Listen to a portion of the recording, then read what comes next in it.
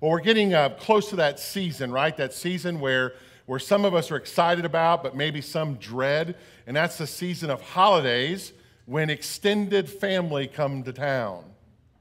Anybody, the room got real quiet with that. Is everybody excited about that, you know? So it's really funny because when we think about that, I think about my family, at least my family, I mean, we all have, you know, challenges in our family. So don't anybody leave here going like, wow, somebody's got a perfect family but me. No, we all have challenges in our families. And, you know, at least my family has normal names.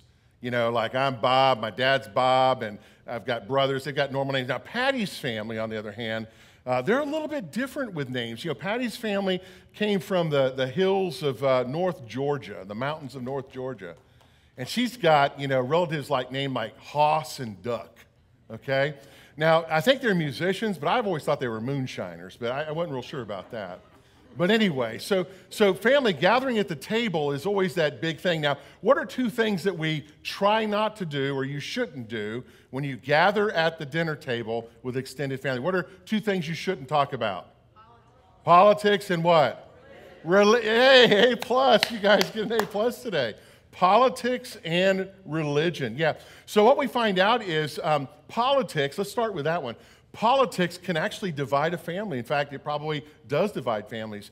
You know, depending upon your family, you've got one that likes Trump, one that loves Biden. You got another one that that says that we should let anybody into our country because we're full of immigrants. We've got another one that says keep everybody out. We've got people that say, hey, I'm a Democrat. People say I'm a Republican or independent.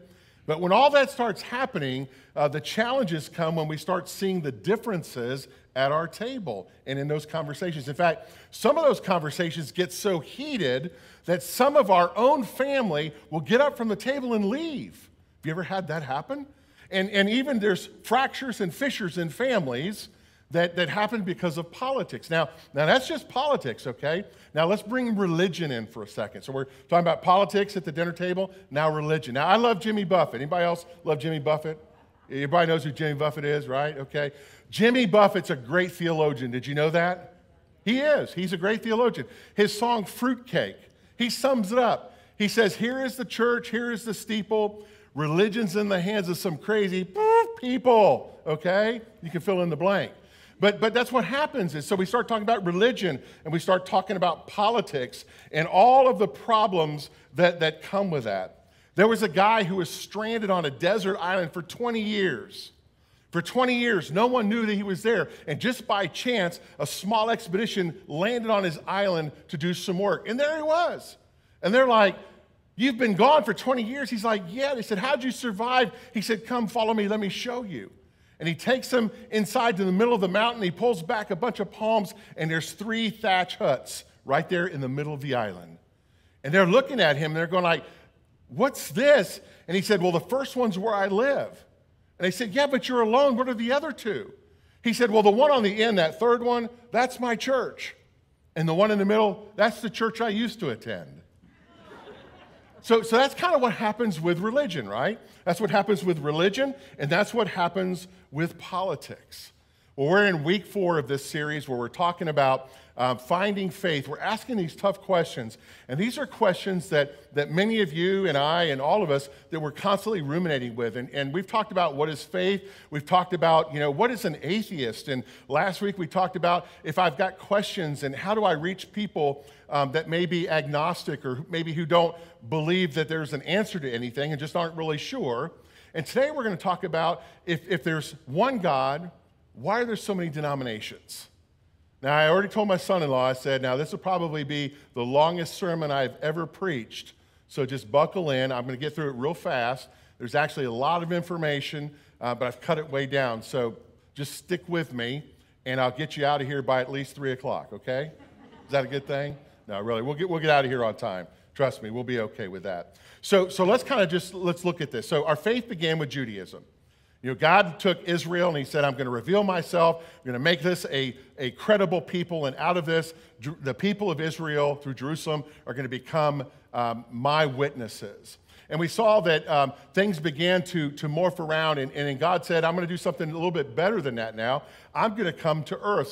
So we believe in our faith that Jesus, who we read about in the Bible, that Jesus is not just some person who had great faith or some priest or whatever. We believe Jesus is God with skin on. We believe in what's called the incarnation, that God came in the flesh, walked the earth as Jesus Christ. And so Jesus comes, he begins to teach, he begins to preach, he begins to heal, he begins to focus to help people understand that the kingdom of God is not something in the future to look forward to, but the kingdom of God is now. And he calls upon the people to immediately live their life today in the very moment as if you're living in the kingdom of God at this very moment. Whereas a bunch of people that didn't like that message, they arrested Jesus, they had him killed, he was crucified on a cross, he was raised from the dead in 3 days, and before he went to heaven, he actually wandered around and saw friends and visited people for 40 days. The Apostle Paul writes in 1 Corinthians, I believe it's chapter 6, he writes and he says that in all of this, that Jesus appeared to more than 500 eyewitnesses. More than 500 people physically said, I saw Jesus. So before Jesus went to heaven, he made a proclamation. We call it the Great Commission. And here's what he said. It's in Matthew's gospel. He said, God authorized and commanded me to commission you. That's the first thing we've got to understand. That faith is not just a God thing alone, but that you and I are invited partners. We are invited into this story of faith, and God calls us to do something with that. So Jesus says that he's been authorized and commanded to commission you and me. And he says, go out and train everyone that you meet. Notice he doesn't say, just train people you like, just train people that are like you, just train people that believe like you. He says, train everyone that you meet far and near in this way of life, marking them by baptism in the threefold name, Father, Son, and Holy Spirit. Listen to this. He says, then instruct them in the practice of all that I've commanded you. So he's basically saying, tell them what I'm telling you. That in my words and the things that I'm saying is the credible story of faith. And we later learn it's the scriptures that are illuminated in both the Old and the New Testament. He says, I'll be with you as you do this. Folks, that should let us know right there that all the fears and everything that we have about sharing our faith, well, they might reject me, they won't like me, they'll think I'm weird. Jesus says, I'm going to be with you. And what a better partner, there is no better partner to have with us in that than Christ himself. And he says, and I'll be with you up until the very end. So it's pretty simple, right? Jesus says, here's what you do. Tell people what I'm telling you. Share the faith, baptize them in the name of the Father, Son, and Holy Spirit. Do everything that I've commanded you, and don't be secretive about it, but let the world know who I am.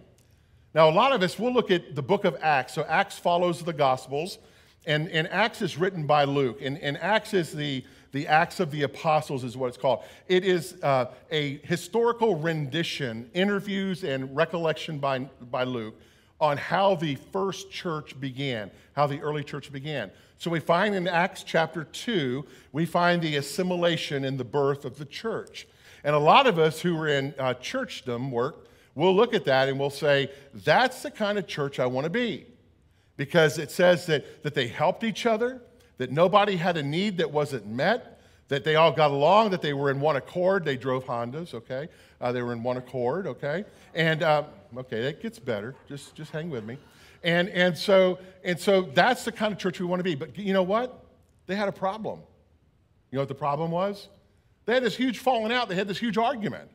And the argument was who was or was not allowed to be called Christian, who was or wasn't allowed to be a part of the church of Jesus Christ. And they have this huge argument, and circumcision and non-circumcision, pagan and believer. Could they be a Jew? Could they not be a Jew? Were they just supposed to be Christian? I mean, all of this. And finally, James, the half-brother of Jesus, settles it. And he says, basically, my brother made sure that as Lord, all are a part of the church. So we see that even the Acts 2 church had some great challenges. And it was out of those kinds of things, and it was out of those stretchings throughout the first and second and third century that we began to see a lot of changes in the church. Well, Martin Luther, who was a Catholic monk, Martin Luther lived, I think, in the 5th century or 4th century. Luther got to a point where he was tired or becoming tired of what was called the selling of indulgences by the Catholic Church. So Rome now became the the place of Catholicism, of Christianity, and they needed money to build St. Peter's Basilica. So the priests were ordered to go get parishioners to give money, but don't just ask them to do it. Tell them that their loved ones won't have to stay in purgatory as long. If they give money, that you'll let them get through purgatory faster. Tell them that they'll get more favor from God if they get money. These were called indulgences. If you give us money, we will indulge you with a blessing. We will indulge you with something else. And Luther said the church has lost sight of what its purpose and mission is. And so basically, he wrote 95 grievances against the Roman Catholic Church during that season, and he said this is how the church has lost its way. And he had them nailed to the abbey wall, and that's what began the Protestant Reformation. That's how the church became reformed. And out of that, we began to see lots of things coming to fruition. Luther began the first movement, and then all of a sudden there started to be disagreements about how we feel about this, that, and the other, and denominations began to have birth. So let me kind of walk us through very quickly how denominationalism happened in the life of the church. The first thing that we know is over church governance. Church governance is a place that creates denominations. And that basically boils down to who is the person or persons who has the authority to say what Scripture is in interpretation, oversight of the sacraments or the ordinances, and who can order the life of the church as far as its mission.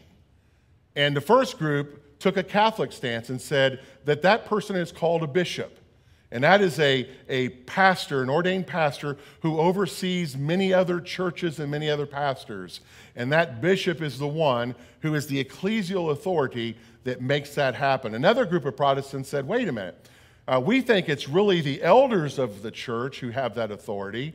And they went back to a biblical term, a Greek term, presbyteros. And that's Presbyterian. And that means somebody who has the authority as a layperson or maybe ordained to oversee the life of the church. And that's where we get Presbyterians, and the Presbyterian church comes out of that. The third group said, no, this really resides in the people totally. There's no ecclesial leader. There's really no elders that are ordained in a sense by a larger church.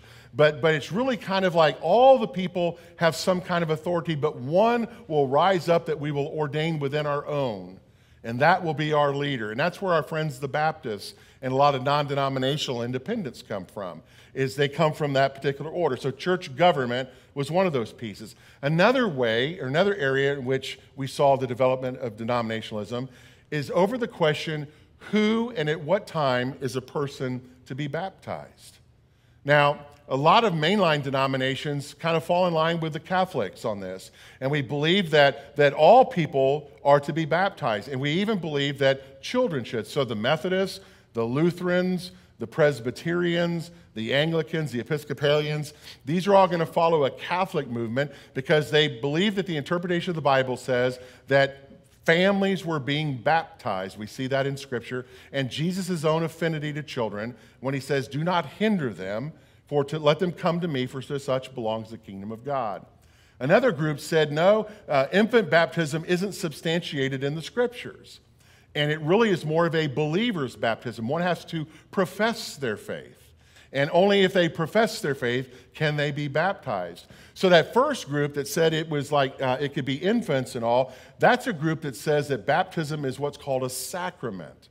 And a sacrament is something where God is acting. It's not human done. It's God who is acting. So those faith traditions that I told you about, Methodist, Episcopalian, Anglican, Presbyterian, and Lutheran, they would say one baptism, and they base that upon Paul's words that there's one faith, one church, one baptism. And they would say because it's God who is acting to baptize someone a second or third time, those faith traditions would say that's saying God made a mistake, because God has to redo what God already did. The other faith traditions see it as an entryway into the life of the local church. You profess your faith, you join up with the local church, and therefore you will be baptized as part of that body of faith. And that's why some of our friends who are maybe independents or Congregationalists or Baptists or Pentecostals, they'll say, I got dunked here, I got dunked there, and I baptized here, baptized there, because that's what they believe. It's an ordinance. It's a rite of profession of faith in the life of the local church. The third piece that we find that caused denominationalism is over the sovereignty of God. Now, what's the sovereignty of God? The sovereignty of God means, what is God capable of? What can God do? What does God have the authority to do, the power to do, and the presence to do? So the sovereignty of God is a big piece with this. This is where the Presbyterians and other Reformed denominations like the Baptists and the Independents and the non-denominationals and the Congregationalist churches, they will pull into a systematic belief that's going to be different on the sovereignty of God than the Methodists, the Episcopalians, the Anglicans, and also the Lutherans. So this group focuses on the sovereignty of God in a way that they believe that nothing in the world happens apart from God being the one who makes it happen. This is the sovereignty of God, okay? So this is a theological position. So basically what this means is everything that happens in the world, God has made that happen. God has done that. A child gets sick, God made the child sick. A hurricane comes, God created the hurricane that wipes out people. An earthquake happens, God created the earthquake that kills people. Devastation, those things. So everything in life is preordained, or everything in life is at the hands of God. So God is the one who is responsible for everything that happens. Now, what they'll believe with is that humans can still rob banks and have accidents in cars and all that, but that God has foreknown and God has predetermined that those things would happen in that person's life. That's going to differ a lot from the non-reformed folks who believe something differently than that. So the view of sovereignty says that no matter how awful things may be, God is at work, and our lives are not subject to choice or chance. So our faith tradition, which would be Methodist and Episcopalian, Anglican, and the others, we would believe in something called free will. We believe God is sovereign. We believe God is all-powerful. God can do whatever God chooses to do. But one of the things that God chooses to, we believe, is that God chooses to give us the ability to choose. Now, let me parse it this way. Let's say that you have a child, or you've had children, or maybe you have grandchildren. Does it not mean more when the children choose to love you rather than you forcing them to love you? You see the difference that's there. So we believe in the choice. So we believe that God wants us to have a good life. God wants us to be holy. God doesn't want us to make wrong or bad decisions, but that God gives us the freedom to make those choices. And it grieves God's heart when we in our humanity commit acts, or when we do things that we would interpret as being against the will of God. So thinking this through, this doctrine leads to some serious questions. I mean, think of the pandemic. Did God create that? And at the time of creation, did God know that the pandemic, and God said on that specific January of 2019 that this pandemic would kill hundreds of thousands of people? I mean, these are the questions that come. Are earthquakes a part of that? Did God wire the world? Did God set the tectonic plates in the middle of the core of the earth to break up on that particular day so that these earthquakes would come? So unlike the Presbyterians and Baptists, the Catholics, Methodists, Episcopalians, Anglicans, and Lutherans, we believe that God is sovereign, but that God has not preordained those things. We believe free will comes in. And we believe that that is not something, that free will does not take away the sovereignty of God, because God can always choose to override our free will if God so chooses to do that. So here's the next one, predestination and election. This is something that was brought about and caused denominationalism as well. This was actually a part of John Calvin's theology. Calvin was a lawyer. He also founded the Presbyterian Church. And Calvin had some specific portions of his theology. He issued an understanding on basically that God has pre-chosen who will be saved and pre-chosen who will go to hell. So Calvin said that salvation was not for all, but that God had already chosen at the time of creation this number of people, and those individuals would go to heaven, this number of people and those people would go to hell, and that we would live our lives literally not knowing which we were, but we were called to live our life as if we were the elect, or we were the chosen. And Calvin put some great emphasis on this, and he basically said that it had nothing to do with the person's faith, it had nothing to do with the person's love of God, but that God had pre-chosen, God had elected those persons to have salvation. Calvin also believed that Christ's death had nothing to do with the salvation of the many, but only the salvation for the elect or the chosen. So the challenges that we see, if you're not a Reformed thinker, the challenges that we would have with that is, what does that say then of John 3:16? For God so loved the world that he gave his one and only Son, that whoever believes in him shall not die but have eternal life. So we see some challenges in the differences of the theologies, of the basis of the denominations, of the way that things have spun off. Here's another one, role of women in the life of the church. All right, there are some denominations that do not allow women to hold an ordained office. Women are not allowed to teach in the church. Women are not allowed to be leaders in the church. Women are just supposed to come alongside and be quiet in some instances. Others, they're allowed to do some things, but the males are the ones who are chosen to be the leaders. So in the Methodist church, the Episcopal church, the Presbyterian church, the Lutheran church, you're going to see that women are given roles of authority. And in some Baptist churches that happen, but predominantly in most Baptist churches and non-denoms and independent churches, that authority, and the Catholic Church, that authority resides solely in a male.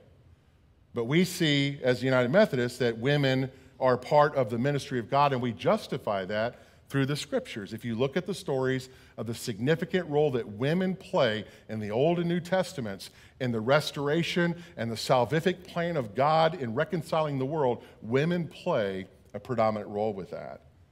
So let me just shift gears for a second. Let me talk to you now about, instead of the differences, let me share with you why I choose to be a United Methodist. Now, what I've shared with you is in no way meant to be, this is better than that, and this isn't as good, and they don't think right. No, I'm just merely sharing with you the tenets of all of these. And I am not here to convince you, if you're not a United Methodist, to become a United Methodist. But I do want to share with you why I choose to be, because I think it's important to go through that. As Methodists, we're shaped by John Wesley. John Wesley was an Anglican priest who lived in the 18th century. And Wesley had on his heart that he wanted to be more than a nominal Christian. He wanted to be a true believer. So Wesley went on this pilgrimage of holiness. He wanted to find a way to be holy as God is holy. He was also living during the time of enlightenment and the time of pietism. So that quietness of listening, enlightenment, the way of thinking. So Wesley realized in his life of spiritual development, he had to hold both the enlightenment, the thinking portion, and the pietist portion of listening to the Holy Spirit. He had to hold those into subsequent equal values in order to understand God's will for his life. So this brought in what we call reason.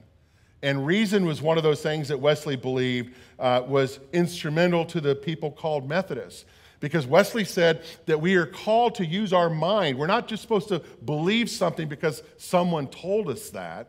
But Wesley said when we become Christian, when we become believers, when we submit ourselves to Jesus, that we get to a point where our mind, our reason tells us that this is truth and here is why. In fact, Wesley said that it's not just a cerebral faith that we're supposed to have, but it's of the head and of the heart. That our understanding of what Christ's role is in our life should motivate our heart to do something. And Wesley said that was pivotal. So as Methodists, we're called to live under 3 general rules. Here they are. The first one is avoid doing what you know is wrong. Another way to say that is do no harm. So don't harm anybody. Live your life every day to where you do no harm to someone else. Number 2, do all the good that you can to everyone that you can. And what that means is don't pick and choose who to be charitable to. Charity means love, okay? Don't pick and choose who you're going to love. Don't pick and choose who you're going to mentor, who you're going to nurture. In fact, Jesus says that it's nothing to nurture or mentor someone who's just like us or someone that we love or like, but it really moves the heart in a Christ way when we reach out to the person that we don't know. Here's the third one. Pursue the scriptural disciplines, including prayer and worship, reading of Scripture, fasting, and the celebration of the sacraments. So Wesley said that a Methodist needs to live their life daily, reading the Scriptures, pursuing that, getting into the Word of God, prayer, asking God to motivate the heart, not asking Jesus for something in return, but giving their heart to Christ. So as United Methodists, we also accept as the foundation of our faith what we see as the words of the Nicene and or the Apostles' Creed. The Nicene Creed was the very first creed that was written, and the Apostles' Creed is what a lot of our churches proclaim today. We do that mostly at our 9 o'clock service. And in that is the tenets of all of the faith in which we believe. We're also ecumenical. We don't make it a habit to say that these churches are wrong, those beliefs are wrong, they don't know what they're doing. We work with other churches. We love to work with other denominations because we believe that together we're able to accomplish the kingdom's purpose and that we're all in this together. In fact, Wesley wrote in his sermon, The Catholic Spirit, he said, although a difference in opinions or modes of worship may prevent an entire external union, yet need it prevent our union in affection. So the fact that there are some things going on that prevent us from being together, does that really need to make it to where we can't be friendly toward each other? He says, though we can't think alike, may we not love alike. So we may not think the same things in doctrine, like women in ministry or things like that, but can we not love each other as Christ would call us to love? May we not be of one heart, though we are not of one opinion. Without all doubt we may. Herein all the children of God may unite, notwithstanding these smaller differences. So Wesley said that the goal is, despite the differences that we have and the little idiosyncrasies of the things that we believe, sacraments or ordinances or doctrines at all, we need to find what he would call a Catholic spirit. Not Roman Catholic Church, Catholic as in all churches. Find a Catholic spirit to where we work together for the good of God. So drawing on this, Wesley moved into that pietist movement, and Methodists place a major emphasis on personal faith. It's important for all of us, Wesley would say, to work out our salvation daily. That we are called not to just believe what somebody else tells us, but that we are to pursue our own sense of holiness as well as together. In fact, Wesley would say, don't check your brain at the door before you come to church. Use your mind in the midst of that. We stand against the teaching of predestination. This is probably the largest one for 300 plus years that have been the differences between Methodists and folks that are into Reformed theology. So we argue that God has not predestined some to heaven and some to hell. We insist that God's grace is available to all people and that God's grace is working in and through all of us, and that we as individuals are free to accept that gift in whatever forms God presents it to us, and there's an emphasis on free will. Now, we understand that God knows all things, and God can interpret who will, in the end, accept him or not, but we don't believe that God has pre-chosen who will be accepted and who won't. We also place a major emphasis on two seemingly contradictory ideas, grace and holiness. We recognize that we are in need of God's grace, undesired, unworked merit of God. We can't earn it, but God's love comes to us freely. So we're constantly balancing holiness and grace. And we recognize when we fall short, when we miss the mark, when we sin, that God's grace is sufficient to woo us back onto the path of holiness. We would ascribe to the words of the psalmist, merciful and gracious, that God is slow to anger, abounding in steadfast love. And at the same time, we know that God has saved us from our sin for good works. Because when we call that sanctification, that whenever I have received Christ in my life, that what is my agenda is no longer to be me, but to be the heart and the hands and the heart and the arms and the legs and the feet of Jesus in the world. Here's another one. A thing that, a devotion to self and the goal of changing lives. So we see to be a Methodist is a devotion to self and changing life. What it means is that it can't just be about you, but that we devote ourselves to the pursuit of holiness. But the goal is we are looking to change another life. We would be Luke 15 people, looking for that one that's still lost. To have a secured faith, but also to know that it doesn't just stop with me, that once I accept Christ, it's not over, but that I then share that faith with someone else. And lastly, revitalizing the church. This is one of the reasons why I choose to be a United Methodist pastor, because I truly believe that God wants the church revitalized. God's grace is so powerful, it's a gift, and it's given to everyone, but it has to begin with the people who are part of the church. Now, let me get real with you for a second. A lot of us struggle with this. We go to a church because we like a pastor, we like a music, we like a building, we like whatever. But the question becomes, what are we doing with this passion that is in us? That when we become believers, the Holy Spirit comes upon us, that we are changed to become something new. So how do we move out of being apathetic or, as Revelation would say, lukewarm about our faith? And how do we come to become a person who's willing to not only live out our faith, but to be excited about it? So part of revitalizing the church is that we see the significance of why it's important to share the faith, why it's important to be part of corporate worship, why it's important to engage our community in works of love and service, why it's important to share the story of salvation. It begins with us. And if we who are in the church aren't excited about that, how is the world going to be excited about it? It starts with us. And therefore, we need to be ignited and understand and just be willing to just knock it out of the park to say that this story of faith is so credible, so outstanding, and such a gift from God, you all need it. It's almost like we're saying it's a disease, and we need to give somebody the virus.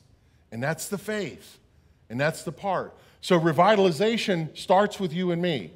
It starts with us looking at ourselves and asking the important question, are we ready to step forward and be excited about the faith that we confess? Wesley was an Anglican priest. He went for years kind of just trudging through just what it meant to be a priest. He administered the sacraments. He preached sermons. And one day he found himself in a Bible study at a place off of Aldersgate in London. And they were looking at Martin Luther, the great reformer's notes on the book of Romans chapter 3. And Wesley said at that moment, something significantly happened to him. Listen to what Romans 3 says. But in our time, something new has been added. What Moses and the prophets witnessed to all those years has come. The God setting things right that we read about has become Jesus setting things right for us. So Paul is saying, quit thinking about it, it's happened. And not only for us, but for everyone who believes in him. So Paul is saying it's not just that select group that experience that, but it's for all people. He said, for there's no difference between us and them in this, meaning believer and non-believer alike, since we've compiled this long and sorry record of sinners, both us and them, and proved that we are utterly incapable of living the glorious lives God wills for us. God did it for us. Out of sheer generosity, he put us in right standing with himself. A pure gift. He got us out of the mess that we're in, and he restored us to where he always wanted us to be. And he did it by a means of Jesus Christ, meaning God chose to save all, and God made that particular proclamation. Wesley heard that. And Wesley said at that moment right there, something happened to him. Some would say a spiritual experience. Others would say maybe then he was born again. Others would say it was an illumination of something that he knew in his head but never applied in his heart. Wesley said, I felt my heart strangely warmed. I felt I did trust in Christ, Christ alone for salvation. And an assurance was given me that he had taken away my sins, even mine, and saved me from the law of sin and death. And that's the message here.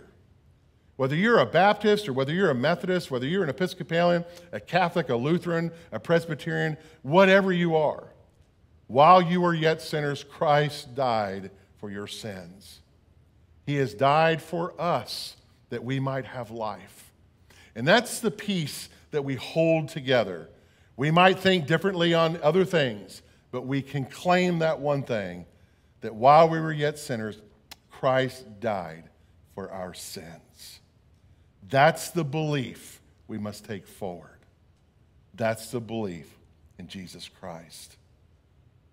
Hey, listen, you might have some more questions about this, whether you're at home or whether you're here. Let me invite you to reach out to me, bob.m@stpaulumc.org. I'd be happy to have a conversation with you. After worship today, you can go to the green connection tent, and Devin will be there, and she'll be happy to answer some questions for you as well, just to make sure that we're getting you guys connected in some way. Some of you might feel like, hey, listen, I've been attending St. Paul a long time. I'm ready to be a part of this community of faith. Let me know that so that I can walk with you and we can make that happen.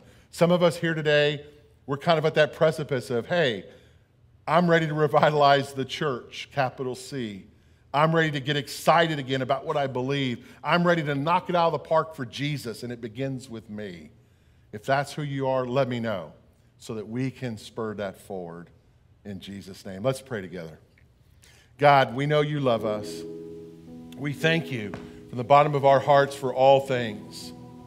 And we know that we know that we know. Jesus, we know that you love us.